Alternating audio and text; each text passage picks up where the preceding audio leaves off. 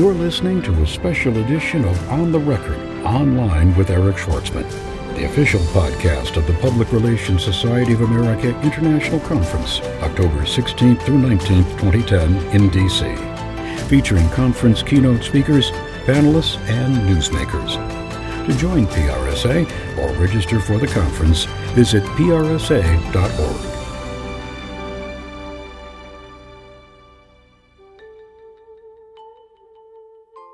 So my guests this afternoon are Martin Mertland. He is the Vice President and Managing Director of Solutions for Communications Professionals with Dow Jones Enterprise Media Group. And he is joined by Cindy Drogue. She is an APR, and she is the Senior Public Relations Specialist for Corporate Communications at Amway. Thank you both for joining me. Thank you, Eric. So we are here at the Public Relations Society of America's International Conference in D.C., and you're my second guest. I know you guys are going to be presenting a session, and I do want to talk about that. But before I do, I know Factiva has some products that they're talking about here at the show that I actually wasn't aware of. Yeah. When I was in PR, I was a Factiva customer. I remember when the product was launched. Yeah. Claire Hart threw a party at the Rare Book Room at the Los Angeles Library, and the soundbite I walked away from was preserve organizational intelligence. Mm-hmm. It's been branded on my brain since 2001, and I bought it hook, line, and sinker. I became a client. But at the time, I know Dow Jones was a joint venture with Reuters. Yeah. So what's happened with that? A lot of great things have happened since then. Dow Jones bought Reuters out of the joint venture and became Factiva got moved into the Enterprise Media Group, and then as part of the Dow Jones reorganization, as News Corp bought Dow Jones, it's now been moved into just one company. So we've actually combined the Consumer Media Group part of Dow Jones and Enterprise Media Group into a single company. So there's been a lot of good investment coming into the company from News Corp, which has been fantastic. But I suppose one of the problems I have of marketing our services to PR and corporate communications professionals is they just know us either for Factiva or they know us for the Wall Street Journal or the indexes. So I quite often get for stock advice, which I'm not really the right person to give stock advice. We do have a range of products that are built specifically for PR professionals and marketing communications professionals. The way I look at it is I'm a simple guy, so I like an easy acronym to remember, and we call it MADE, M-A-D-E. So MADE for communication success. M stands for the media monitoring aspects of it, and that's really like Factiva, the product a lot of people know us for. But we also enable people to promote that buzz internally. So we have newsletter services, reader license to be able to distribute that information around an organization. Now you've got the journalist database, right, that gives you access to the actual stories they've written. Yeah, so that would be, come round onto that. That would be the E, the part of Engage. So we have A, which is media analysis, which is we have Dow Jones Insight, which is a listening platform. It covers social media and mainstream media. A lot of people sort of know us for the mainstream media, but we have a very strong international coverage of social media as well. And then we have Discover, which is really discovering issues for crisis management and hopefully in time to act, both issues and opportunities. So we have research on demand services for that and some discovery technologies to help people with that. And then E, the final part you talked about, is Engage. We do that engagement for both internal communications and external communications. So on internal communications, we have a newsletter publishing platform called Editorial Workbench, and we have managed news summaries that we can create, actually complete outsource newsletter capabilities to Dow Jones. Or we have a new product that we launched actually at this conference last year called Dow Jones Media Relations Manager, which you've referred to. And what's unique about that is that it's really a news-enabled media contact database. And what we've done is link together the biographies of the journalists and bloggers with the news articles that they've actually written. So instead of finding a list of journalists or bloggers on an outdated beat that they look at, you can actually do it based on the news they've written up to the minute. So a lot more accurate in terms of pinpointing the right journalist. So now you're here with Cindy from Amway. Cindy, you're using the products and you're monitoring with them. Tell us a little case study about what you're here to talk about here at the conference. Yeah, absolutely. Today at the conference, we're just going to talk about the fact that we work with Dow Jones on a global study. And so Amway does 19 different markets every quarter. We do a reputational study. But it's like your typical survey. And so what we really wanted to do was dive into the real-time conversation, specifically the Dow Jones. We did that in Russia, Japan, Korea, and Germany. And that's what we're going to be talking about today in terms of how did we do it, what about their mix of humans and technology that really understand the culture in each of those markets was able to contribute to our strategy in the online space. Give us some hard stats on Amway, just so we know how big the company is. Sure, absolutely. Amway is a $9 billion company around the world. We're in 88. See, now that's just amazing. Yeah, we're in 88 it's a 9 countries billion, and territories. But the products are not sold in stores, right? That's correct. Our products are sold through independent business owners, except for in China, where we do have stores. So our business model is a little bit different in China, which is our number one market. Right, and there's it's multi-level marketing, right? I mean, you guys wrote the book on that. We did. We're the grandfather of the multi-level marketing industry, which is more commonly referred to as the direct selling industry now. But yes. Okay, but the truth is, I mean, probably I would imagine if you're in PR at Amway, that's probably what you have to deal with, because probably a lot of people misunderstand it. They may think of it as a pyramid scheme. Absolutely. In fact, pyramid is one of the key words that we look for when we monitor. Because, in fact, Amway is not a pyramid. A pyramid is illegal. And so some of what we do in our monitoring efforts is correct that very misperception that Amway is a pyramid. So you're not just looking for pyramid, you're looking for pyramid in conjunction with another term. In conjunction with MLM, with direct selling, with Amway, but also there are other, well-respected companies in our industry like Avon, Mary Kay, Arbonne. Right. And so we actually kind of look for opportunities not just related to Amway, but just related to the industry in general to correct misperceptions. It's a big part of what I do online. So when you look at monitoring, you're looking at, hey, how do I find this conversation so that I can correct misleading and false information? Absolutely, yeah. That's a full-time job. Okay. And we could use more people to do that. The conversation is very robust, and then when you take it to that global level, even more so. A lot of us have that sort of U.S. perspective of pyramid scheme and what it means, but we're looking at this in 50-plus countries on a regular basis. So how do you pull that off? Because if you look at just straight like Google Translate, you get a rough idea of what's said there, but you don't really know, you don't have, a feeling for what really is being communicated unless you, I guess, can read the language. So what are you doing? Do you have like people, Russian natives, who are looking at it, or how does that work? So when we find these mentions, a lot of what we do is we work really closely with our affiliate PR staff to send it to them and let them react within the market, because they understand how to react and what the person's really saying. We have a lot of challenges with things like sarcasm, for example. Headlines may say, translated may say to you, Amway is a scam. But when you read the actual content, that's just the headline they use to get the attention to talk positively about Amway. So we use a lot of real human beings to look at these messages and determine what's positive, what's negative, and how we engage from there. So it can be an around-the-clock process. And some of the other tools, like TweetDeck, is just a real-time tool that I keep up on my screen at all times, because their translate model is fairly accurate and helps me to translate things instantly, at least a little bit. Not 100%, but 80%. So for a company like Amway, right, when you tap a monitoring platform, relevancy is key. Absolutely. Because if you're spending time separating the wheat from the chaff, you're dead meat. So, Martin, how do you do that? How do you make sure that the clips she gets or the status updates she's looking at or the tweets she's looking at are the right ones? A lot of it starts at the beginning before we actually start building an installation or platform for a client, to really understand the normal things, understand the business objectives, but going back to understand what they're trying to analyze and measure, and then we work out through them, get a good statement of work to understand it, understand what the things that for them are positive, negative, what are the issues, who are their competitors, who are their spokespeople, what markets they're interested in, or how can we help them prioritize what markets to focus on. Then what we do is we use text mining technologies in our listening platform. So we create very complex Boolean search strings. We have analysts who create those in their natural languages to really get those local nuances, because you can't just do a straight translation of the words.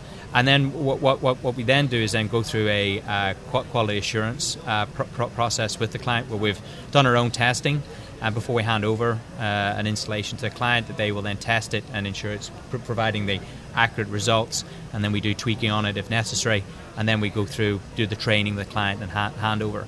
But things change over time, so we do, as part of our relationship with customers, build in quarterly updates, and likewise we can do refreshes on the search strings, or even swap out concepts that we're analysing for the client based on changes in their businesses or the situations that are happening. Typically, those sort of is good for the longer term type trends. We also have services that you can do on the fly. The end user can do on the fly searches to sort of track and be alerted to what's happening as well. Now, last year, a guy by the name of Rob Key, who runs a business called Conversion, was on the program. Yes. I interviewed him. And he said, in the industry, when it comes to rich text analytics, 60% accuracy is probably the best you're going to get. And if anyone tells you they're getting more, be very careful. Those are his words. Do you agree or disagree? So if you're talking about sentiment analysis, I think automated sentiment analysis still has a way to go. And whenever we explain it to clients on sentiment, yes, we would quote the roughly numbers 60-70% level of accuracy. What that automated sentiment is good for is going for the breadth of coverage and the volume, and it's good at identifying the extremities of highly positive, highly negative content. We also offer clients, if they're tools and services or capabilities inside the product, where they can either take random sample sets of the content, where they can score that themselves, or we can do that for them as well. So we take a statistical sample outside their complete coverage, and if they want high levels of precision on that, then we can score those manually. For me, as a PR person, I could see how, if I was a marketer or an advertiser or a brander, that could be very valuable, even that 60-70%, because I could sort of get a feel. That plays in speed and the direction. As a communicator, as a PR person, if I was in some sort of a crisis, 60% accuracy, even 70% accuracy would make me very nervous. So I guess, how do you introduce another layer of filtering that's more accurate? I think what you're trying to do is really look at the extremities first of all, and then you have targeted media lists as well. Who do you think is the most influential people that you want to pay your focus on? I think influence is a difficult one, because sometimes that changes over time. For instance, new things can be cropping up all the time. But what we try to do is sort of, we can also do discovery around who are the types of people or the sites that they should be paying most attention to. We're talking to Martin Mertland, Vice President and Managing Director, Solutions for Communications Professionals at Dow Jones Enterprise Media Group, and Sidney Drogue, Senior Public Relations Specialist, Corporate Communications at Amway. And when we come back, they're going to tell us about what they are doing to incorporate the social media graph into their analytics, and we'll talk about clout as well. Stay with us. This January 2011, Paul Gillen and Eric Schwartzman bring you the first book devoted exclusively to B2B social media communications. Packed with business-to-business case studies and applied knowledge, Social Marketing to the Business Customer is the most comprehensive collection of B2B social media marketing guidance ever assembled. B2B markets are driven by value and relationships. That's very different from B2C markets. This book's a hands-on guide. It walks business people step by step through the process of using social media to find and engage business customers to ultimately drive more revenue. Social Marketing to the Business Customer is available at Amazon, Barnes & Noble, Books A Million, and Borders, or buy it at our show blog at ontherecordpodcast.com. Also available for iPad and Kindle.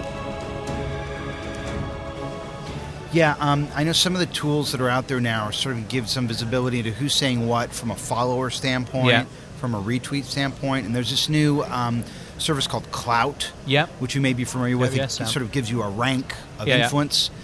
Is there any sort of visibility on that level from your tool? No, we think that some of those metrics, I think that's the stuff that Cloud's done and some other companies into that influence area is a great first step in influence. But I think if you sort of look at some of that, I think you have to think of the context and what you're writing. So we're working some stuff currently in our labs to see how we can do a better mousetrap, so to speak, on influence. I think some of the important things you have to take in is the context. So yes, a certain blogger, Scoble might be a very good blogger, but if my domain that I'm interested in is, tractors or, beauty products or whatever, he may not be the most influential blogger to be paying attention to. So I think you need to have it in context on what the person is actually writing about, rather than just the volume of their followers. And other aspects is that there's some interesting research also by HP Labs that sort of showed that the most chatty or talkative people aren't necessarily the most influential people.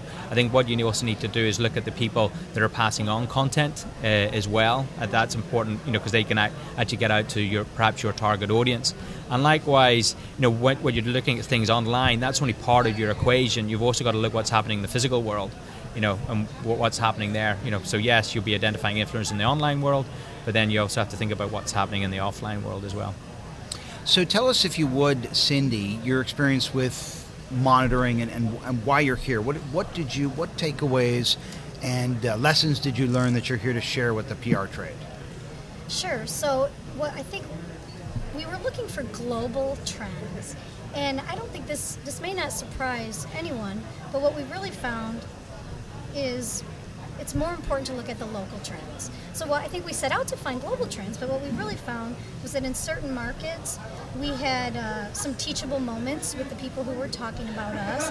For example, in one market, our distributor force and some of our other advocates were online saying things like, our artistry beauty products are the best in the world, for example. Instead of actually starting and engaging in a real dialogue to say, hey, this is what artistry products do, and here's how we compare to our competitors. So these sort of, I don't want to say outlandish statements, but statements that weren't really engaging anyone in dialogue. So I think we learned a lot from that particular market about that. And it really, to your earlier question to Martin, we use human beings. We really do. For us, the technology takes us to a certain place. And then after that, we are using our advocates, whether they're internal employees or distributors or people who are familiar with our products, to reach out to others. So the technology takes us to a point, but after that, we really have a staff of over 100 PR people around the world that are making sure that we sound like humans, that we're talking to each other,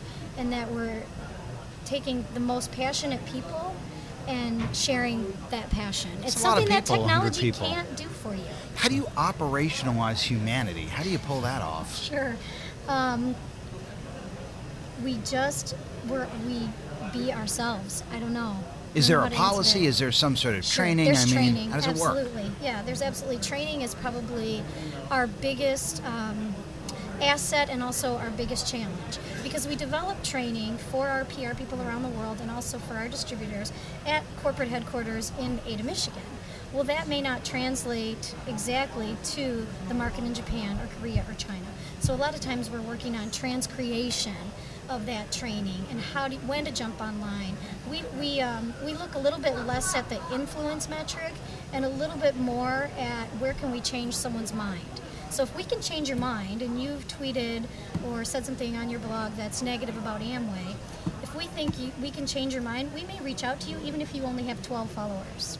So it's a metric that is, I think, a little bit different than what typical companies are looking at as their influencer metric. I read an interesting blog post by a guy named Jeremiah Ouyang, who writes a blog called Web Strategist. I'll have a link to the blog post in the show notes.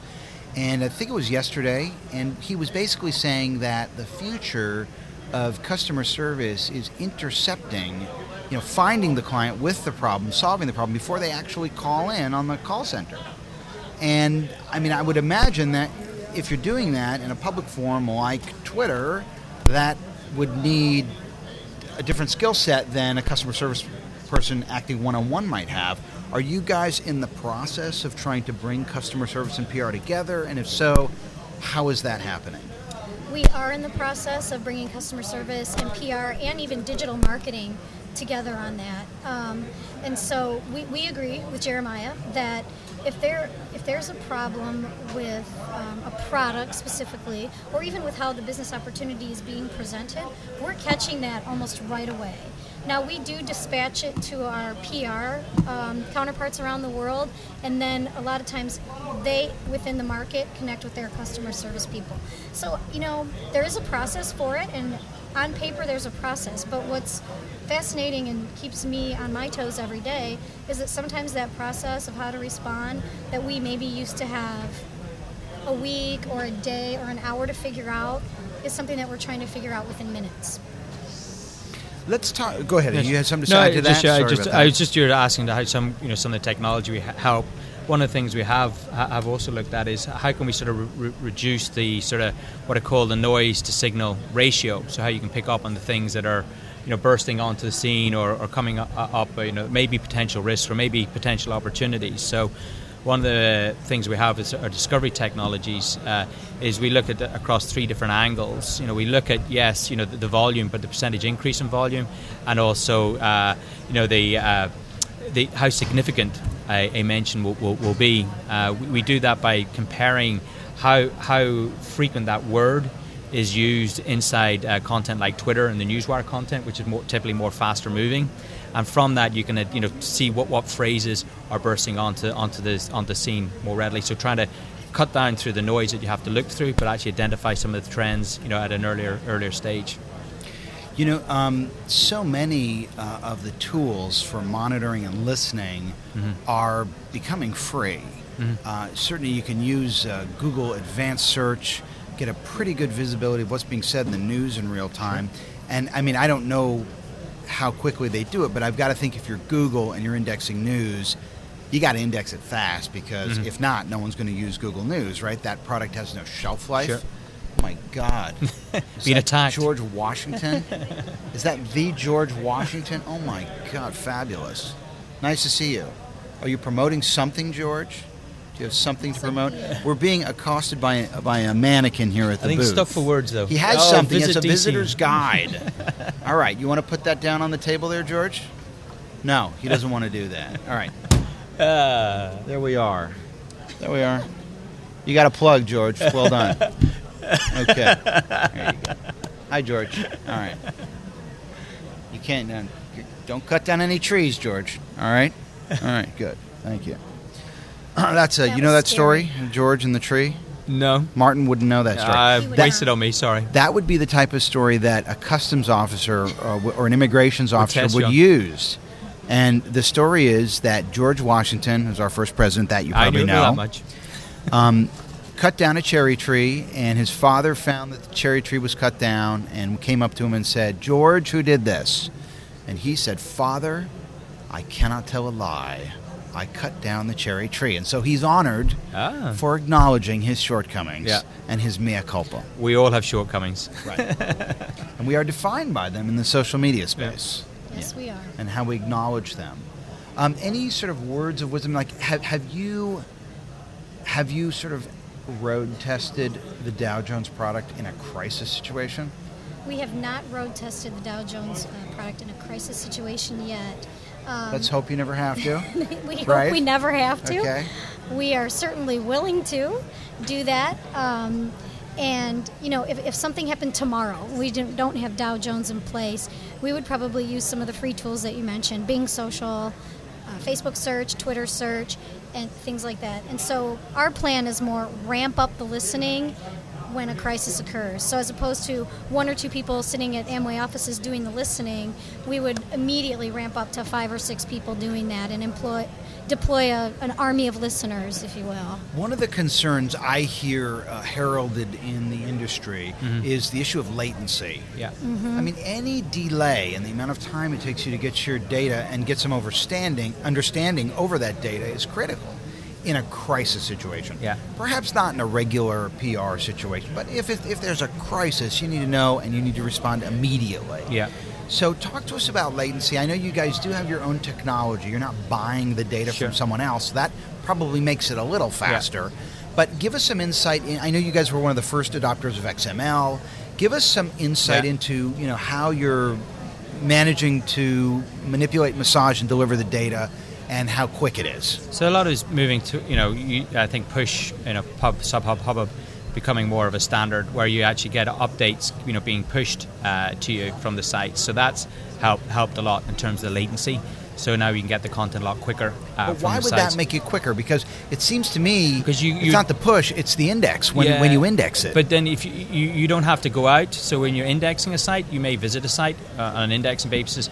Maybe you go to once a day, 3 times a day. You also have to respect people's sites. They're there to serve a purpose, deliver a business. So you can't aggressively mine or crawl a site. So I think the fact that push that the content sent you a lot quicker reduces the amount of server capacity you need to crawl sites or to process sites, but also for the host site, it reduces the amount of capacity they need to do people hitting their sites. So I just want to make sure I understand, because I'm not sure that I do. Sure. So you're saying that rather than have a spider that crawls sites, you're subscribing to a feed from that site. No, if you get them from push, you get the feed sent to you. We still use crawling on sites that don't support that, so not all sites support that standard. I think that standard will become a lot more prevalent. And the standard is XML, yes? With the content we process the content XML and we index it in XML. We then add a lot of metadata on top of that as well. But push is just a technology, like a distribution mechanism. To what extent can relevancy speed things up by meaning that you have to process less data with machines? I think the relevancy, what you can see is, one of the things we're looking at is relevancy and the importance of content. You can then go look to process content at different speeds. So, for instance, if a site is not maybe is typically updated once a month or once a week, then that's something you can put on a less fast track for going through your system. But a lot of the time, the processing time through the system is very, very quick. So we can get stuff onto a client's dashboard in less than 30 minutes from when a time site was updated on the internet. And sometimes you can do it faster than that. We also have a lot of learnings we can bring from our Newswires business in terms of low latency feeds, where we're actually providing services for algorithmic trading, where you're actually looking to how can you get information into black box trading systems in a matter of milliseconds. So we have good knowledge that we can transfer from other parts of the business into the speed and the that we can process content. Final question. Sure. If you were to flip the purpose of these monitoring tools and make them work for the news media, are these tools that could be used by editors to figure out what to write about? And is there a future market there? Because you guys are on both sides of the house now. Yes, there's certainly a strong wall between the editorial side of the business and the business side of the business, so a lot of independence. But we are providing, analysis, one-off, research for journalists when they're looking to look in more detail on some trends on certain issues. Likewise, we've had journalists, outside of Dow Jones who call us up, interested in, things like the Toyota, brakes, looking for analysis and data on that to try and help back up some of their thinking or to disprove some of their thinking and to see how that sort of resonates. So we can do that sort of bespoke analysis for customers and for the media. It's interesting, the head of public relations or maybe not the head, the supervisor or something that handles social media for Toyota was on the program. Yeah. And we talked about, some of these issues. They're not one of our clients.